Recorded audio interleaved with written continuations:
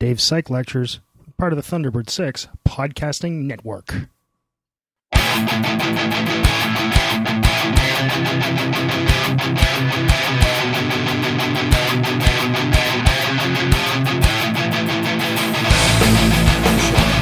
I'm going to finish up. It's possible to finish up regression today. So, my board.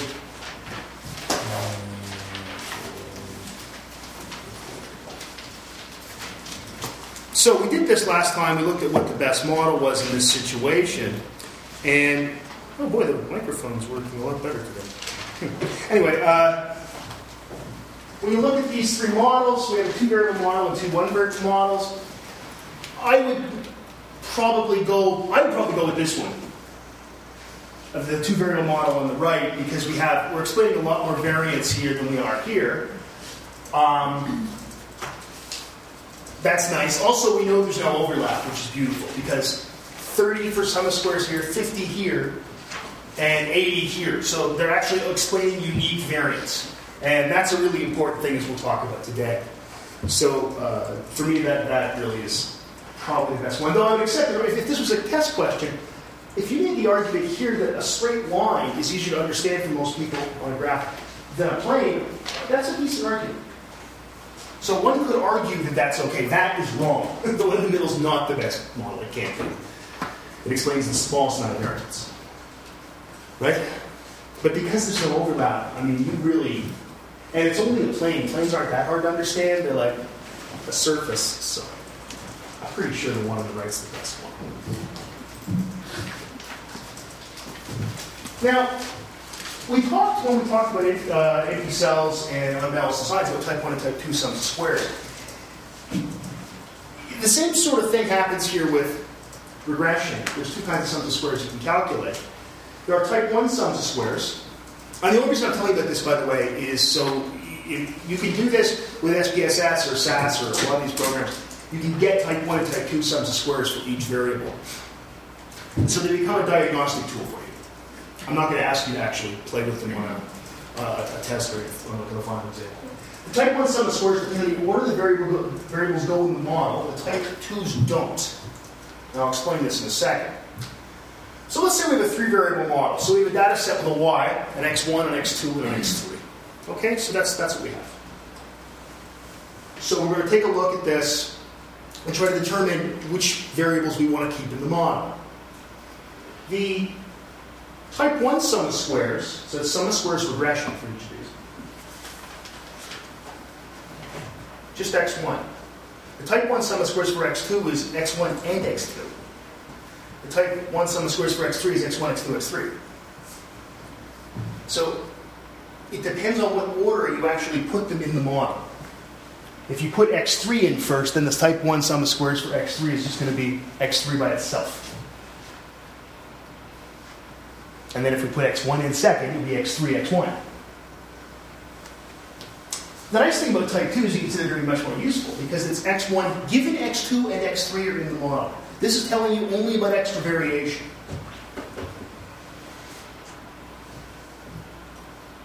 In other words, the type 1 sum of squares, it's like it's going through steps. It's like, okay, we've got a one-variable model, now a two-variable model plus a sum of squares regression for the whole model, sum of squares regression for the whole three-variable model.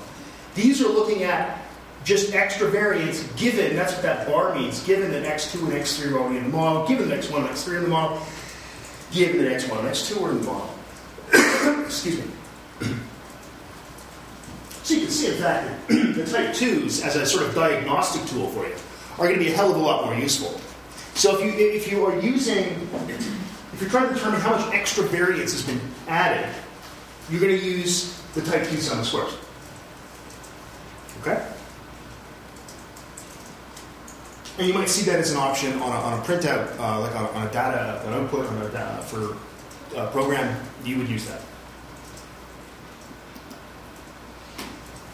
And the question you might ask is, well, why should you care? If there's no correlation actually between the variables, the type 1s and type 2 should be equal. In other words, if there is no overlap between the x variables, then the x1s and the x2s should be exactly the same. So that becomes a diagnostic tool to tell if there is a relationship between the x variables. That's awesome. It's very useful. So now instead of, and remember, it will be easy with 3 variables. That's easy. You've got a correlation matrix, you just take a look if they're correlated. What if you've got 150 variables? And you want to choose some subset of them. So let's choose these 5. They seem reasonable. Then it becomes a lot more useful. And you're never going to get no overlap, but a little tiny bit. If they're only a little bit different, that's okay, that's pretty good. If there is a correlation, the type 1 sum of squares are not equal to the type 2 sum of squares.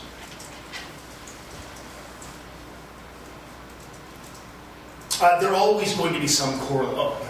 Almost always there's going to be some correlation. That cooked up example of what's the best model, was no correlation. That's vanishingly rare. It's hard to find 2 variables that don't correlate. It just doesn't matter what the hell they are. Right? In a sample. So we'll talk a little bit more about this later on. Just something to keep in mind. It's something that's useful for detecting when there's a relationship between the variables. What can type 2 sums of squares give you? So type 2 sums of squares give you the extra variation accounted for by having a variable in the model, given the other ones are already there.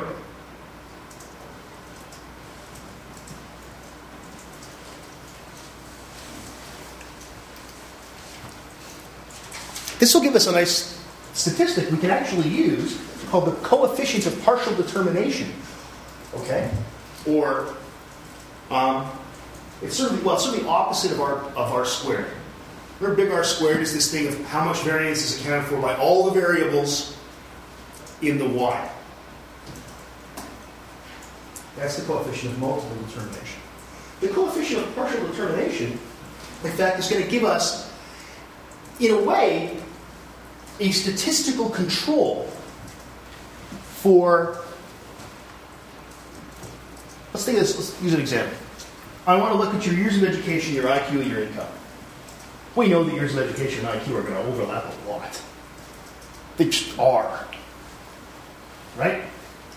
It would be nice to know how much years of education contributed to your income, ignoring your IQ.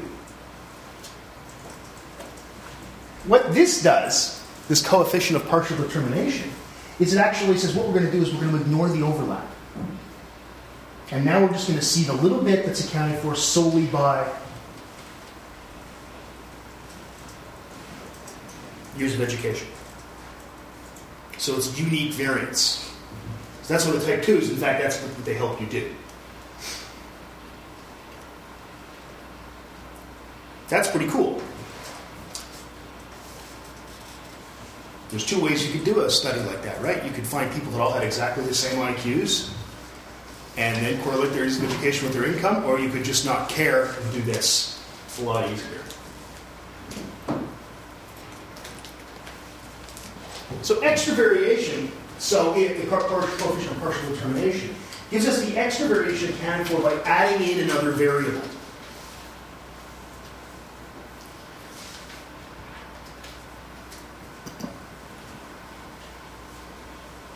It's not squared. You can take the square root of it, I should say, and get what's called the partial correlation. And you might see this in a paper sometimes, where they talk about a partial correlation, or they partialed out some variable. So what you're saying in that case is, I'm statistically controlling for something. So you don't square it, you take the square root of it. Okay?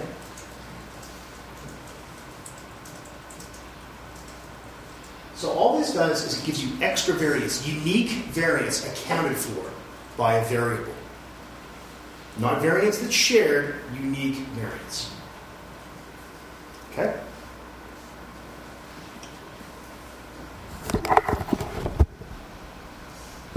Okay, I did push the button. Forgot to remember that I pushed it.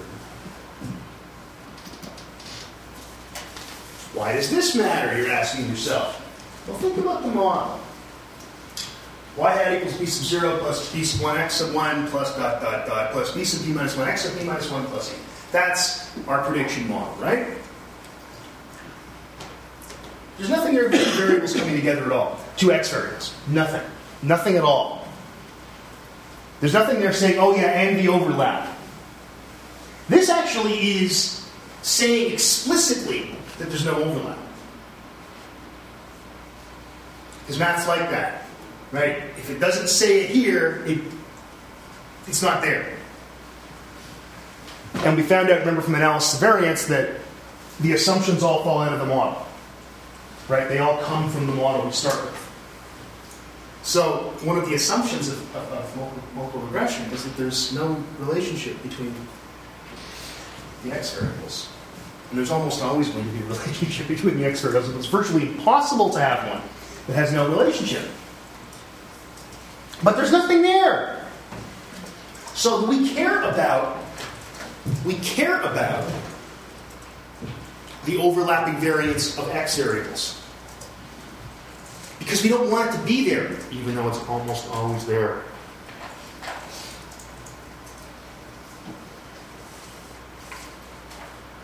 This problem of overlapping x variables, of shared variance between predictor variables, is called multicollinearity. It's multicollinearity, which is a great word. It's up there with like psychoneuroendocrinology. It just sounds great. It sounds like something you'd hear on Star Trek, you know? Sir, there's multicollinearity in the warp core, you know? Just great psychobabble, technobabble. It's a real thing, unlike, say, warp cores. See, what you're doing then is you're violating an assumption if there's multicollinearity. And you never want to violate assumptions, Chris. Wait, okay. What is multicollinearity? It's when two or more predictor variables, the x variables, are correlated. Okay. Yeah. When they overlap. When they if you think of the Venn diagram thing, okay. When they overlap as well as overlapping with y. Right? Because they're going to overlap with the y variance. If they don't, we're not going to use them. But we don't want them overlapping with each other, except that they almost always. So they overlap with each other and with y. And with y. Okay. That's right. So you're violating an assumption. This will change the b's. This will change those coefficients. Because remember, it's something times x1 plus something times x2 plus something times x3. It'll change these. And they're the key to our model, aren't they? Because we're saying we multiply, so we're saying income equals some number plus, I'll pick something, 27 times your IQ plus 43 times your years of education. But actually it's wrong because the B's were calculated based on the notion that, there is no overlap between years of education and income. And well, you know that's probably wrong. So it's going to change these, and we don't want that. So we have to be able to detect multicollinearity. We have to find it and destroy it. Well, we can't destroy it. We have to at least find it. This is one of those assumptions you can violate a little bit. Kind of like how in analysis of variance you can violate the homogeneity variance a little bit. You can violate this a little bit. It's going to, however, change your model and change it for the worse. The easiest way to do this is look at a correlation matrix between your variables. It's an easy thing to do in any kind of stats package. You just say, give me the correlations of every variable with every other variable. Oh, look, x1 and x2 correlate 0.5. One of those we're not going to use.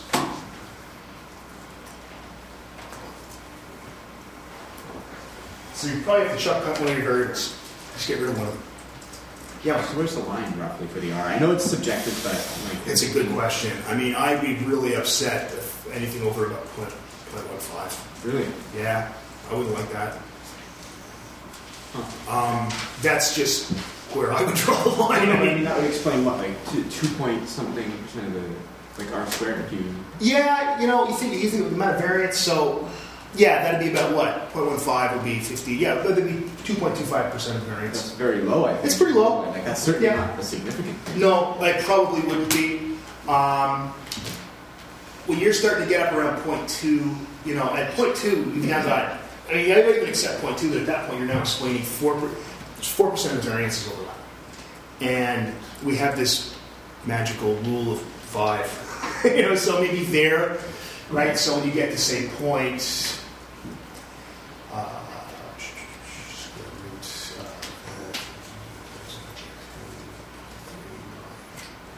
0.22, something like that would be really So good. if there's multicollinearity, that explains about 5%. Yeah, that'd be. I've heard people use that. I don't work conservative about statistics. So what if the variable then, say there's two variables and each explain 25%? Yeah, and that's where you might say, well, gee, that's too damn bad.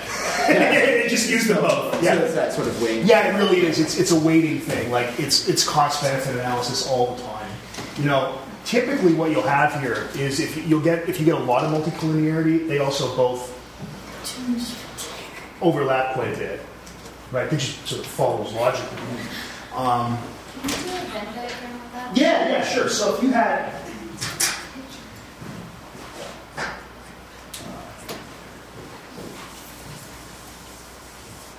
so here's the variance in y. Okay? Here's the variance in y. Now here's the variance in x1.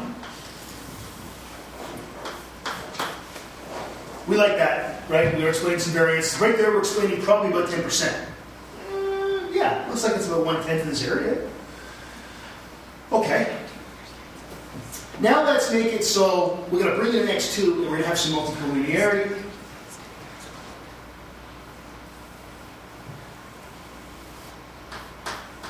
Now here we've got another, well, it's a little bit smaller. Let's say it's 8%. But then there's variance that they share. This isn't unique variance that they're both explaining. This is overlapping variance. So that right there. This part right here.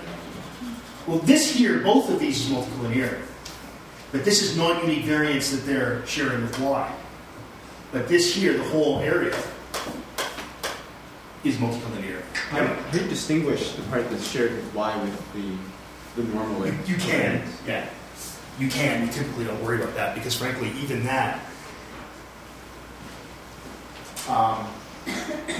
this overlap still screws up the beta weights of these, right? Because the math assumes there's no overlap, so it's still a problem.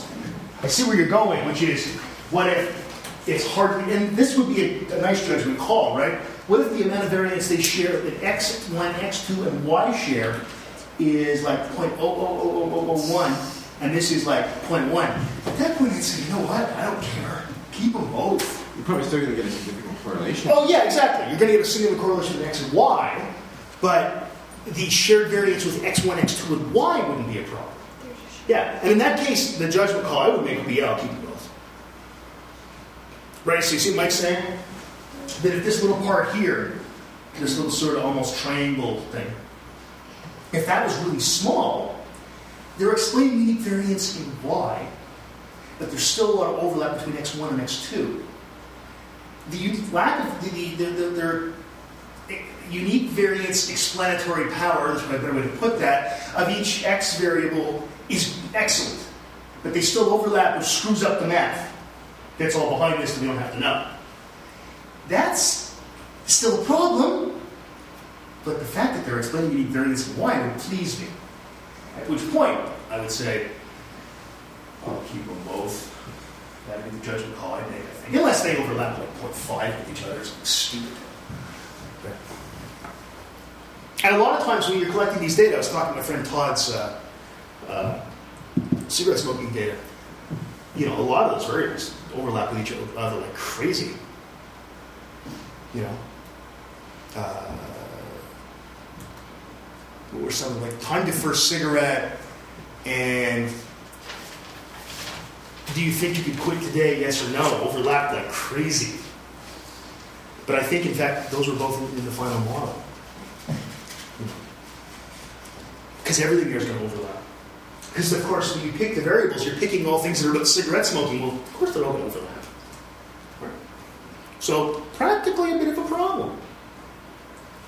Right? Practically, you're always going to find variables. You're not going to say, okay, well, yeah, we have to find one that's going to be unique. You don't know that, but you're pretty sure there's going to be a lot of overlap.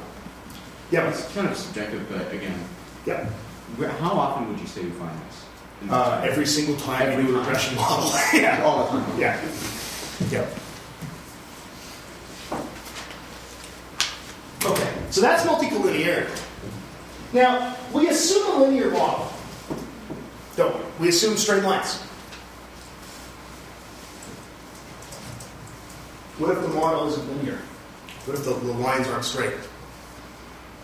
There's a lot of things in nature. And think about it. What are we doing? We're doing life science. We're studying nature. There's a lot of things in nature that are exponentials and logarithms and all kinds of crazy things. Lots of them.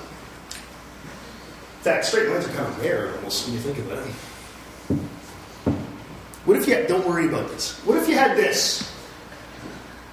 Y equals lambda sub 0 to the lambda sub 1 x times e. See, that's scary looking. That looks like, you ever watched that show Numbers where the guy solves crime with math? A few years ago. I loved it. I loved that show. This looks like the kind of thing he'd write on. It was one he used multiple regression, which is pretty cool. Time series analysis. And the math, it's an HDTV now, you can actually pause it and look. The equations were right, it's kind of neat. You look at that and you go, ah! All that's actually saying is that we have something that's an exponential.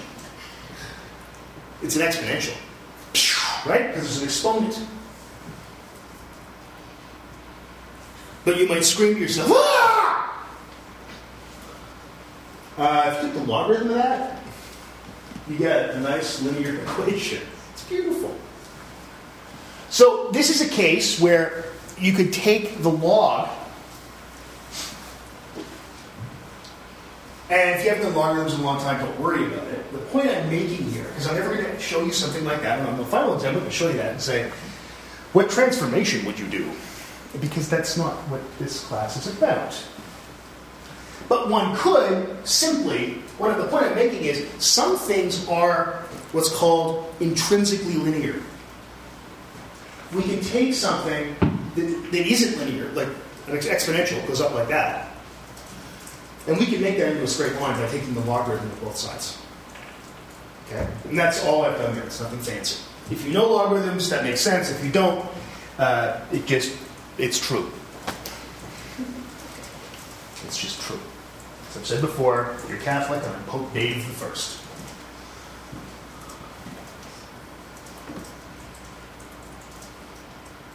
I always pick that one because I don't know any other sort of religions that have like a head guy. Okay, you're Anglican, and I'm Archbishop of Canterbury Dave. Go with that. I'm not picking on any religion.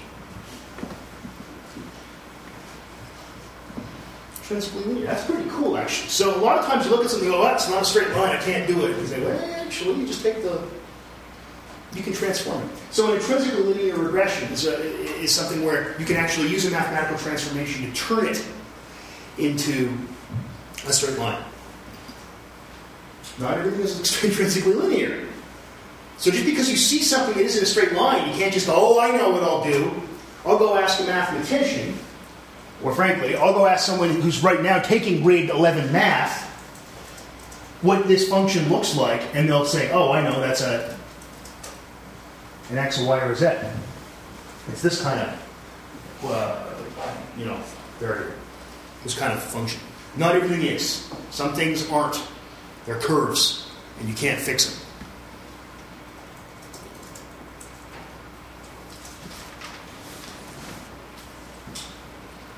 Okay. So we can have overlap, and we've got to have straight lines. There's also no mention at all of interaction. It's a completely additive model. There's no I know there's a multiplication of a coefficient, could be. But there's no like x1 times x2. Just remember it was alpha times beta, x equals mu plus alpha plus alpha beta plus epsilon. It's not there. You might have noticed that. You could always throw in x1 times x2. If you know there's an interaction between two variables, you can always throw in x1 times x2. That's making a very tenuous assumption, though. Because an interaction in the sense of analysis of variance just says that as there's stuff left over, right, that just due to being in a certain cell. We can't usually necessarily get a coefficient to multiply times that to make them all work. Right? Whereas here you have to. Like you can't say x1 times x2 if x1 equals this. x1, x2 if x1 equals this, which is what, in essence, when you think about it, that's what we do. We have plus 1, minus 1, minus 1, plus 1. We actually do that in analysis of variance. So this can be done, but it's one of those things you do at your own risk.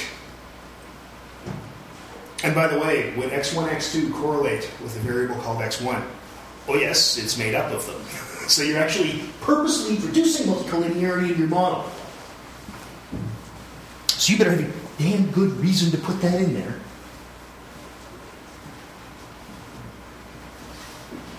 Would something like that would have been used in the smoking? No. No? No, it's a straight up linear model with 4 variables. I can't remember the whole model, but I remember it's 4 variables.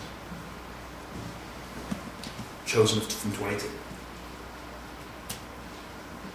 Stuff to know what the term should actually be, x1, x2. The interaction term, we do it. This is where exploratory data analysis and a ton of experience actually really plays a role. And a lot of reading of old data, old papers. Right? You don't usually do this. I mention it because one can do it, but it's not something I would ever suggest you do, to be honest with you. I would do it if someone said, I really know what I'm talking about, and yes, we always have this term and it works. It's like, okay, then that's fine.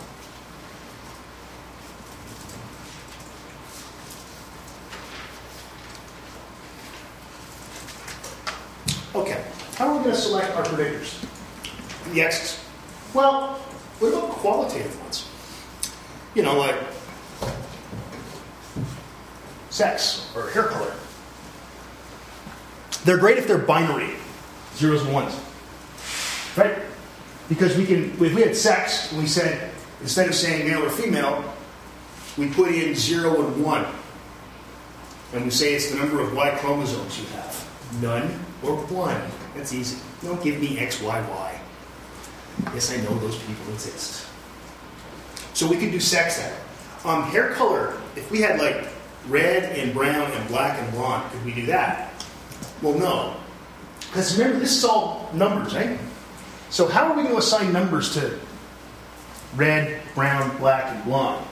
We're going to use 1, 2, 3, and 4? Well, we can't.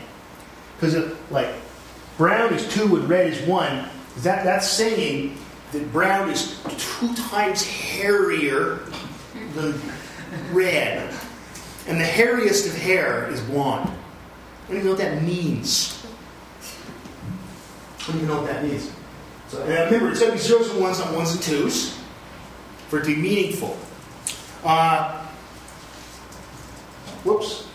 There is a way around things that are zeros that have more than 2 levels. Anything with 2 levels is fine, right? Because it's got zeros and ones. You just have none and 1. How would you do it with hair color? Well, you do something called dummy coding. Dummy coding is we have now 4 variables. Not 1 for hair color, but 4 variables. Do you have red hair? 0 or 1. Do you have black hair? 0 or 1. Do you have brown hair? 0 or 1. Do you have blonde hair? 0 or 1. If you've got blonde hair, your scores on those 4 variables are 0, 0, 0, 1. Did I say red hair first that time? Okay, let's pretend I did. If you have red hair, your scores are 1, 0, 0, 0. So you can do it. It's called dummy coding. People don't typically do it. But you can. But now you're losing degrees of freedom every time you bring in another variable, right? So you got to keep that in mind. One of the things you have to really watch out for are what are called Likert scales. Most of you guys know what Likert scales are, right? 1 to 7. Strongly disagree to strongly agree. That kind of thing. There's a problem there. We work under this exceedingly tenuous assumption that those are ratio scales. Right? That they have a 0 point. Oh, they really don't. You can use them. And those tend to be scores on things like personality inventories, which people use all the time in repression. A really good, usually commercially available scale, or one that's published in a peer-reviewed journal, they've taken care of those things. The validity, reliability have been taken care of. and the way the scores work. That's all been taken care of, and then you can use them. If you've just got your own thing you made up, I wouldn't be putting in a regression. Because how do you know that that a score of 21 on your aggression scale you invented is actually twice as aggressive as a score of 10.5? You don't. Whereas really good scales that are developed by people who know what they're doing, they kind of work out that way. I mean, IQ is a great example. IQ pretty much is a ratio variable, even though it really isn't. Right? Think about it. Is someone with an IQ of 100 twice as smart as someone with an IQ of 50? Just intuitively, it seems to me no. Way more than twice. Is the difference between 50 and 100 the same as there was in 100 and 150? IQ of 50, you are never living by yourself. You're never probably not going to get a job. You have some trouble anyway. You probably won't. You may never learn to, go to the bathroom by yourself. 100 is the average person. 150 is a genius. But the genius and the average person can have a discussion.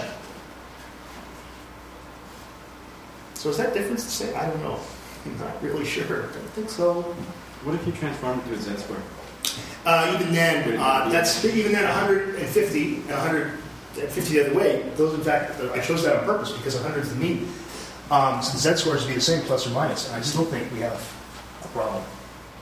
And IQ is one we use all the time. Now, typically in the normal range, plus or minus about 1.5 standard deviations or so, it's probably fine. Probably works. When you get to the extremes, not so good.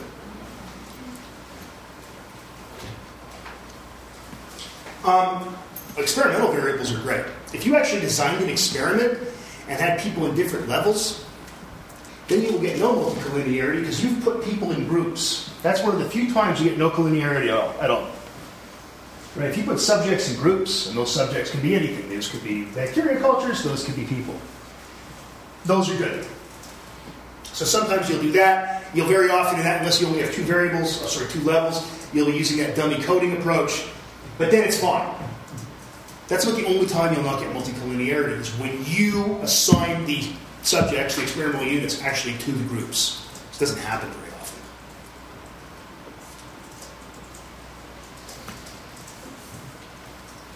So what we're going to do, of course, with all this information is build a model. So this has all been, everything I've been telling you about has been building towards the idea of finally coming in with saying, cigarettes per day equals yada, yada, yada. A linear combination of these four variables. That kind of question. So how do you choose which variables to use in your final model? This is actually quite a bit different than ANOVA when you think about it.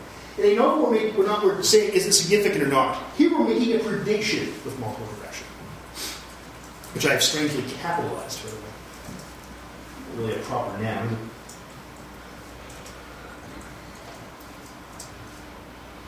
So we're making a prediction with regression. We're not, in fact, just saying, is it a significant effect? Different kind of question, different kind of answer.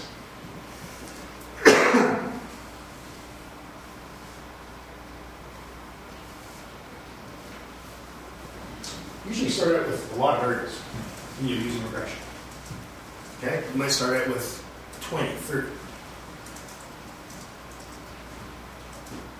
One thing you could do, if you have a small number of variables, is you could actually do every possible regression model and look at all of them. So with 3 variables, there are actually 7 models you could use. There's x1, x2, x3, x1, x2, x1, x3, x1, x2, x3, and x2, x3. Yeah, that's 7. Yeah. There's 7 models. You could do all 7 of them and look at them. Look at their R-squareds. Right? Look for multicollinearity between all the variables. That's actually not hard to do. 7 models. For all the possible 4 variable models, there are 15 models. So if we have 4 variables we're going to use, there are 15 4 variable models. If we only have a total of 4 variables, by the way. Okay. Again, it's doable. I can do that. I'll have to get a whole bunch of paper printed out around me, sitting on the floor and looking at them all, and I can do that. For 10, there's like a zillion of them. I don't even know what the number is. I can work it out.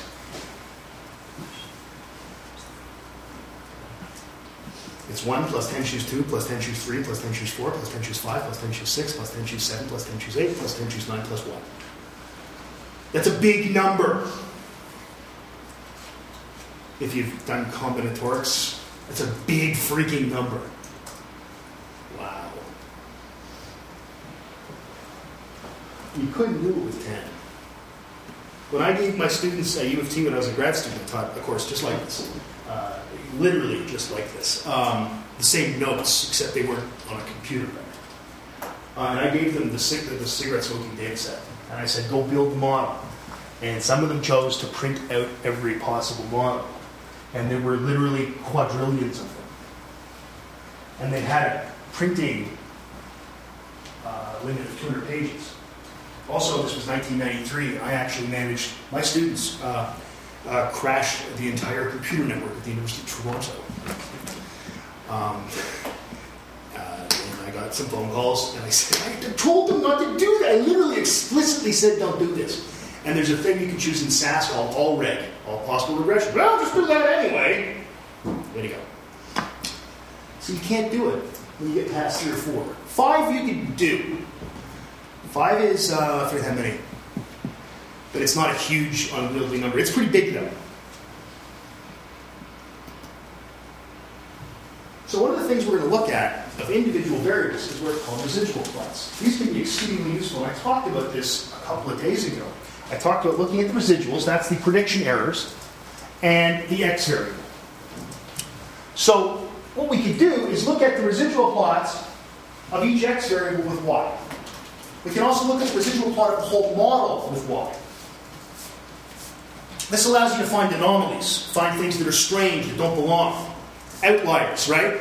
Or just things that are perhaps coded incorrectly. There was the one person in that cigarette smoking data set that had reported smoking 400 cigarettes a day. That's got to be a coding error. Nobody can, you can't, there's not enough time in the day, and he'd be dead already. Right? You can also find nonlinear relationships. If you've got, along the y-axis, you've got the size of the residual. Along the x-axis, you've got the x, right? And then you see that it goes like this. It's like, oh, that's not a straight line, that's a curve. Right? Or what if the whole model does that? It's like, oh, I got a problem. So there's a few ways to do this. One of them is called to select the final model. One of them is called forward selection. This is an automatic method that the computer software will do. You start with the score, with the x variable that has the highest r squared. And that makes sense, doesn't it? You would get the one that has the most overlap with y. And then add in the next variable that gives the biggest jump in r squared. That sounds exceedingly sensible. Right? So they just keep going until the jump in r squared is not big enough. You have some cutoff point, and you say, okay, we stopped here, here's our model. So that's one automatic method that's used. You'll see this option in every piece of software you'd ever use for any kind of statistical procedure for a regression. You would always see the forward selection approach. There's just one approach you can use, which is automatic, it's an algorithm, and it just builds you a model. How big is big enough? It actually works like this. There's a statistic called F star. And it's mean squared regression for x1 given x2. Given that, it's look, the type 1 over the type 2. It's type 2 over the type 1 actually. Right? Given divided by mean squared regression for x1 over times x2. I'm never going to ask you to do a calculation like this. I'd like you to know what that is, and all it is a way to determine how much extra variance, is it a significant amount, it's an F-test, of extra variance that's being dealt with, that's being added to the model. Significant amount of unique variance. See? So that's what you look at F star, you do that. That's what it does. You don't do it. My advice to you would never, if you ever use this approach, is don't change the default. Leave the F star where it is. It's set up to be perfectly reasonable. And it's set up at 0.05 significance, basically. Okay? You can go the other way. This is the opposite of forward selection. You put every variable in the model, all 22 of them, and you start removing ones that take out small amounts of variance. Yeah? The last one, did you say way to determine how much extra variance is added to the model? Exactly. Okay. So you start out with all the variables in the model, and you delete variables that contribute the least amount of variance. Again, using that F star statistic. Always in a really small F star, throw it out. Why would you use this over forward selection? Forward selection seems to be the... Because they actually come up with different solutions. Usually. But presuming that the cutoff is the same, right? Yeah. Shouldn't you land at the same? No. That's the thing about this. The problem with these automatic methods is they don't agree usually. Or they often don't agree. So the smallest F star is taken out, and you keep going until you say, oh, significant F star, let's stop. Because remember, Michael was not caring about multicollinearity so much. It's not talking about, do these two variables together overlap with a third? So actually that could cause a significant jump in F star or a significant drop in F star. Okay? So it would be better to account for that in the backward one. It would be better to what? So the backward one would be better to account for that. No, neither of them are really. It's probably the case in that case, yes, if you had some situation that I just described, yeah. You could also do stepwise, stepwise regression. This puts the two together. But this is the one people like. You go forward, so you start with the biggest F to enter, it's called. And you check, so you check F star for each variable. Well, the biggest goes in. And then you do the next one. And you throw in, so you put in X1, now you put in X2. And now you find out what happens if I take X2 out. I've explained the significant amount of variance. What happens if I take it out? Does it drop the significant amount of variance? You would say, how can that be? Well, remember, at X1 and X2, it's not going to stop yet. At X3, though, it might be that it adds a significant amount of variance, but taking it out, because you've got so much overlap in the explained variance in Y, that it might not hurt so much to take it out, and that's when it stops. What you do is you set the criteria for adding and dropping.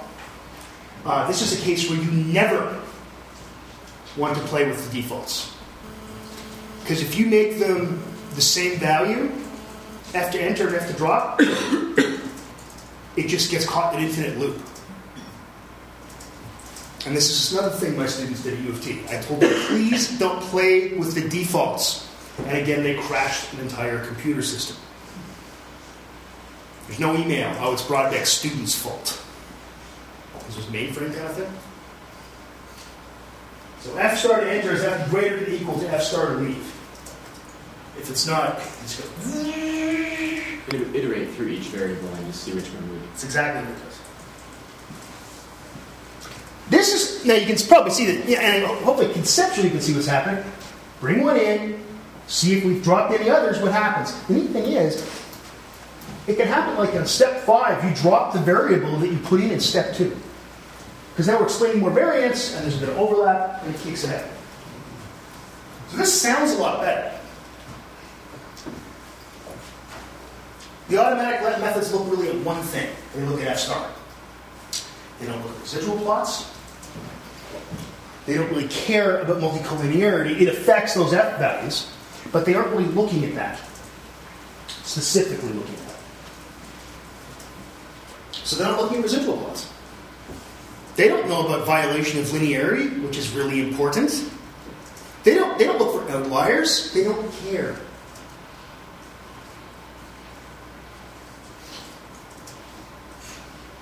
that we're doing nonlinearity things. They don't specifically look at multicollinearity. They don't look at residual plots in general. And I've said, what if we had the residual plot I talked to the other day, going with a cone? So as x gets bigger, the prediction area gets bigger. Well, they're not supposed to be dependent on each other. It doesn't look for that. That's something you can spot with your human eyes, using your brain. Now, can somebody probably build something that does this now with computer power? I'm sure somebody could. I've not seen it, though.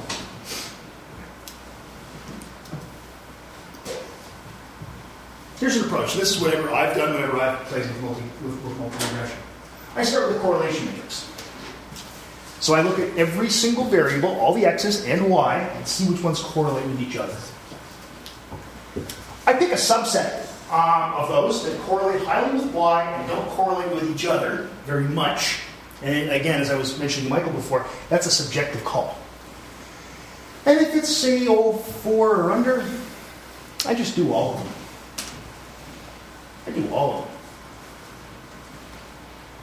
And I look at all the residual plots for every single variable within one variable model, two variable model, three. It's a little time consuming, but it works. I then also try all three automatic methods: forward selection, backward selection, and stepwise regression. I do all three. It used to be, by the way, it's not like this anymore, you do that and you'd walk away because it would take the computer an hour. I remember doing mathematical modeling on an Apple IIe, and we used to put a sign on it: do not unplug computer. Do not turn off. Because it would take a week to run the calculations. Then I got a new computer and it ran it in like 10 seconds. That's great. We were scrounging old equipment. The whole time I'm checking the outliers on residual plots. And I'm checking the residual plots in general. Then I do it again. If I do it 2 times in a row and I agree with myself, I figure I probably did, I didn't miss anything. This is what I've done when I've played with this kind of stuff. I've never published anything with regression. I've helped people do regression. Bit of a different thing. I've done it for myself for my own purposes for stuff, which I'm not going to go into.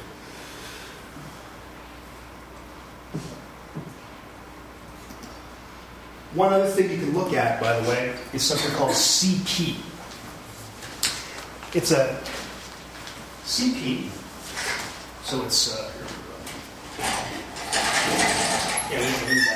so one of the things I look at also is this quantity called CP. Okay, and CP, it's called Mallow's CP, M-A-L-L-O-W. He's like marshmallow, same spelling. And CP, the neat thing about it is it's a measure of bias. It predicts how much the model is over-predicting or under-predicting. It's not dead on right. It can't be because we have to know we know the truth, and we can't. But the nice thing about CP is the expected value of CP is P.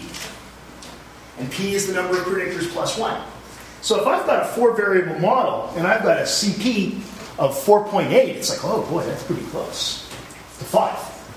If I got a 6-variable model and the CP is like, I don't know, let's say the CP on the 4-variable model or 5-variable model is 27, there's a problem.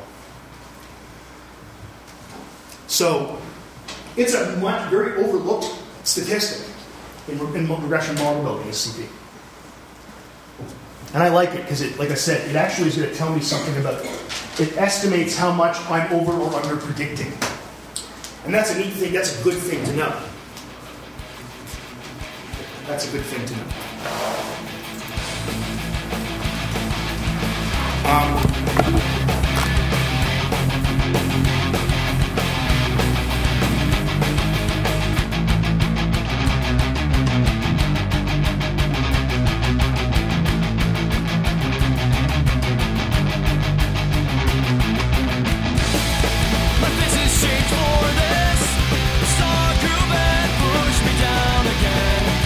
Everything takes longer than it seems. Pull the string.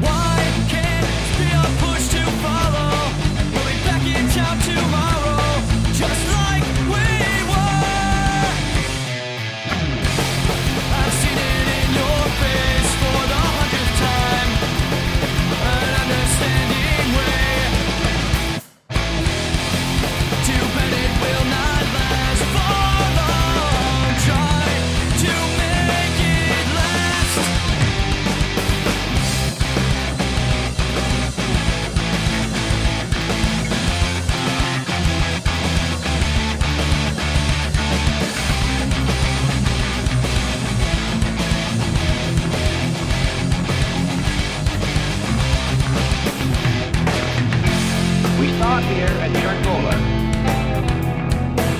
Down the Insane River, over the Gibbon Dam,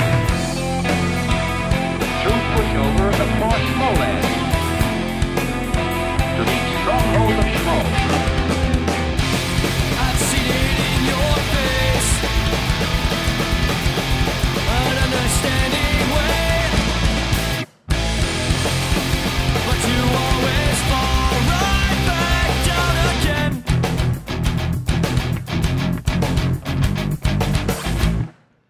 This podcast is released under a Creative Commons copyright share Alike 2.5 Canada. Feel free to redistribute the information as you see fit, but please don't make any money out of it. And if you do, you got to tell me because I'm reserving that right. Giving up all the other ones, including mash it up any way you want, okay? Also, of course, give me attribution. If you want to get a hold of me, my email address is dave.brodbeck, BRODBECK, at algomau.ca. My website is people.auc.ca/brodbeck/blog. Most of the music, all the music's PodSafe, and most of it comes from GarageBand.com or the PodSafe Music Network. See you next time.